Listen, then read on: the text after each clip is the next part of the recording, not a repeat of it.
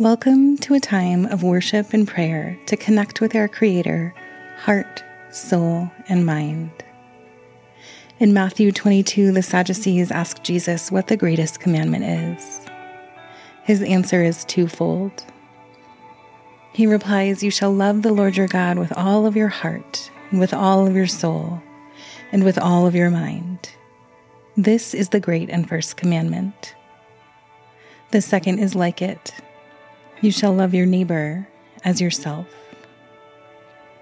So friends, this time is a time set aside for us to worship and pray, not only with our minds, but with our hearts and souls, so that we can be transformed from the inside out and love our neighbors as ourselves. My hope with these weekly meditations is to give us space to reflect on what we heard in the sermon on Sunday.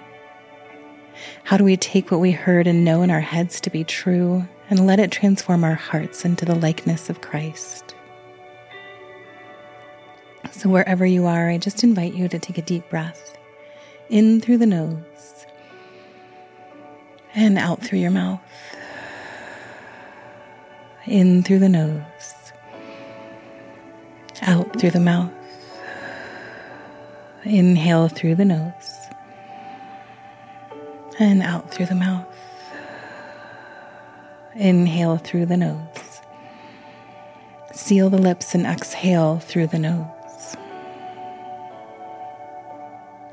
Just continue breathing in and out through the nose, and letting each breath become a little more expansive than the last. Genesis 2:7 says, "Then the Lord God formed the man of dust from the ground and breathed into his nostrils the breath of life, and the man became a living creature." So as you begin to notice your breath, I just want you to take a moment to give thanks to the one who gave you that breath, and know that he is as close to you as your next breath. As you continue breathing in and out through the nose, I just invite you to ask yourself, what is my breath like? Is it fast or slow? As you inhale, is your breath high up in your chest? Or can you begin to slow your breath down and let it come all the way down to the bottom of your belly? As you breathe in, can you feel your belly expand, feel your ribs expand? And then as you breathe out, imagine you're emptying a balloon. And then just let each breath be a little longer and a little slower. If you're seated in a chair, I just invite you to plant your feet firmly on the ground and sit up nice and tall. Maybe you're walking as you're listening to this. If so, begin to notice your feet as they move along the ground. Maybe you're lying down. Wherever you are, I just invite you to relax your shoulders, relax your jaw, and continue to breathe deeply the breath of life. To connect our minds to our hearts and our souls, we're going to practice breath prayer. The practice of breath prayer is the intentional linking of our breath with a word or a short phrase. And breathing is something that comes naturally. It's automatic, continuous, and involuntary. And when we let our inhales and our exhales represent an intentionally chosen prayer, we begin to live out Paul's instructions in 1 Thessalonians 5:17 to pray without ceasing. So in the quiet of your heart, on your next inhale, whisper, "I am filled with hope." And exhale, "Because of your steadfast love and plentiful redemption." Inhale, "I am filled with hope." And exhale, "Because of your steadfast love and plentiful redemption." Take a moment to just breathe and pray it out with your own rhythm of breath.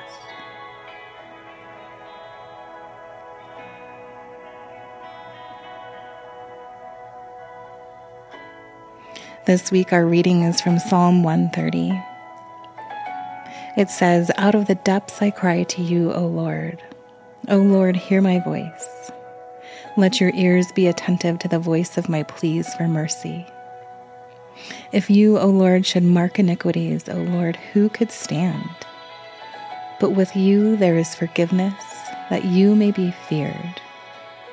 I wait for the Lord. My soul waits, and in his word I hope. My soul waits for the Lord more than watchmen for the morning, more than watchmen for the morning. O Israel, hope in the Lord, for with the Lord there is steadfast love, and with him is plentiful redemption. And he will redeem Israel from all his iniquities. Church, what an amazing message we had this weekend. The Bible says the Lord's steadfast love never ceases. Never. His redemption is plentiful. Nothing we could ever do or not do will make God love us any less. And to that we should say, thank you, Jesus. So friends, this foundational love, this Hesed love, is pivotal to understanding the character of God and who we are in him.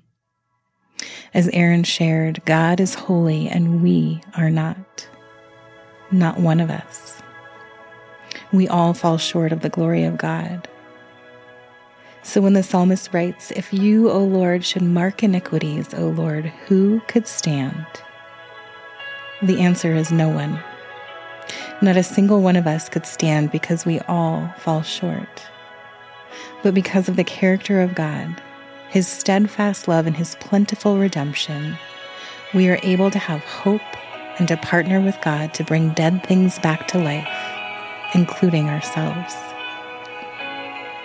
As Aaron said, being in the presence of God ought to make us more broken about our sin, not less, because he is holy and I am not.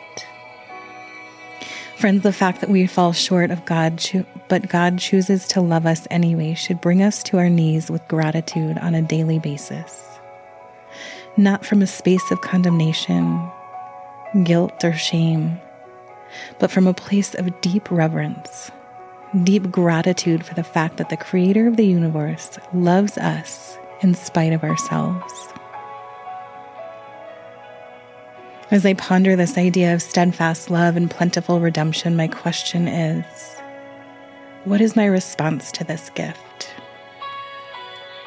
Friends, our response to this gift is a changed life, one that points people to Jesus. As Aaron said, when we say yes to Jesus, we must let that yes translate to the rest of our yeses and nos.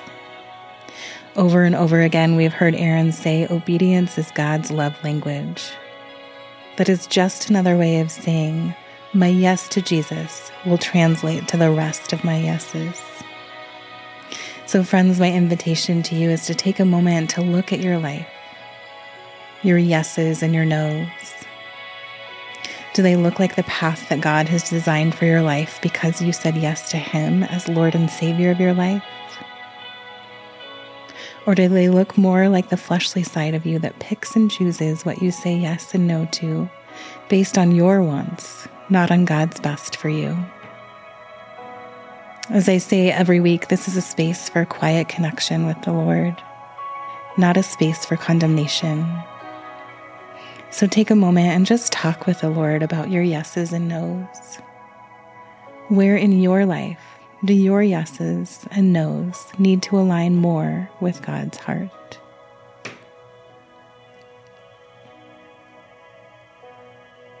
Or maybe you're still in the presence and space of accepting God's steadfast love for you, that he is full of plentiful redemption.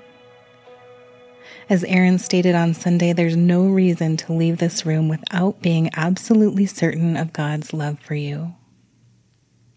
Are you absolutely certain of God's love for you? Have you made the choice to accept him as Lord and Savior of your life because he loves you?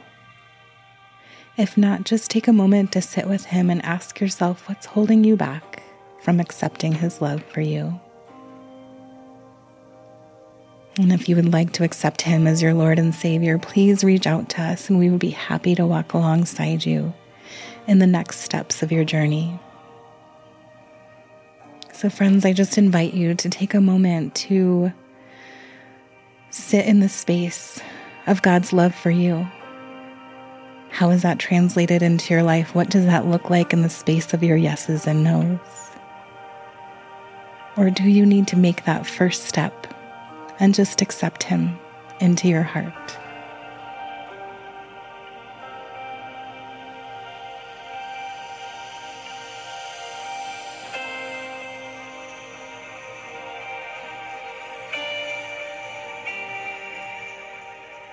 Father God, I just thank you for speaking through Aaron on Sunday.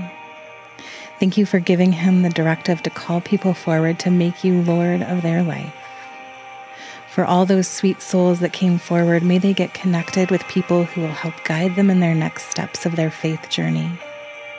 And for all those who are still contemplating accepting you as their Lord, I pray for soft hearts to experience your steadfast love in an undeniable way that encourages them to rest safely in the knowledge that you love them and want a relationship with them. And for those who have accepted you as their Lord and Savior, but their yeses and nos may not look like it, I pray for conviction. I pray for hearts to recognize that obedience is your love language, and that because we know how much you love us, we desire to live within your boundaries, holy and set apart, so that we can point people to you. It's in your name I pray. Amen.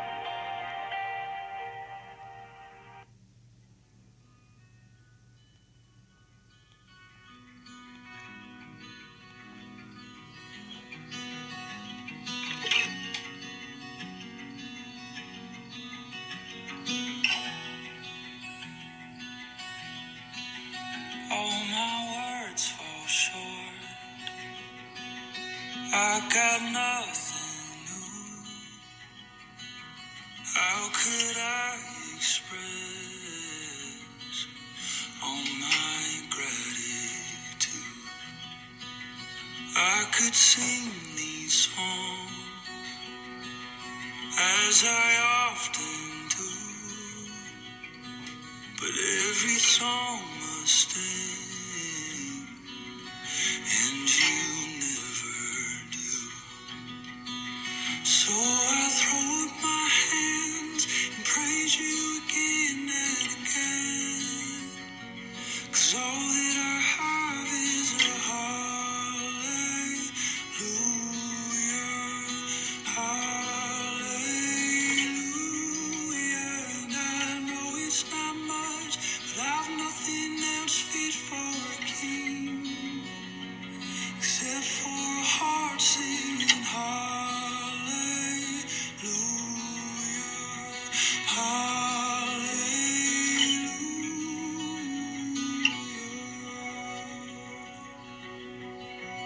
I've got one response, I've got just one move, with my arms stretched wide, I will worship you.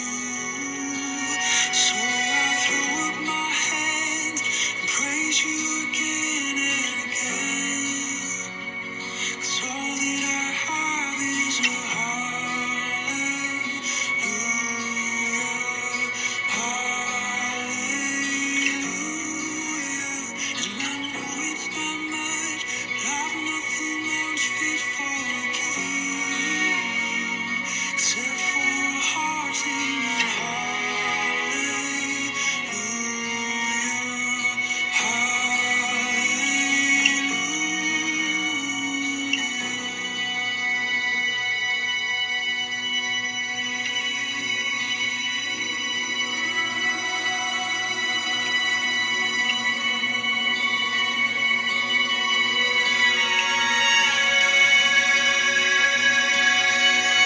So come on, my soul, oh, don't you get shy on me, lift up your song, 'cause you've got a lion inside of those lungs.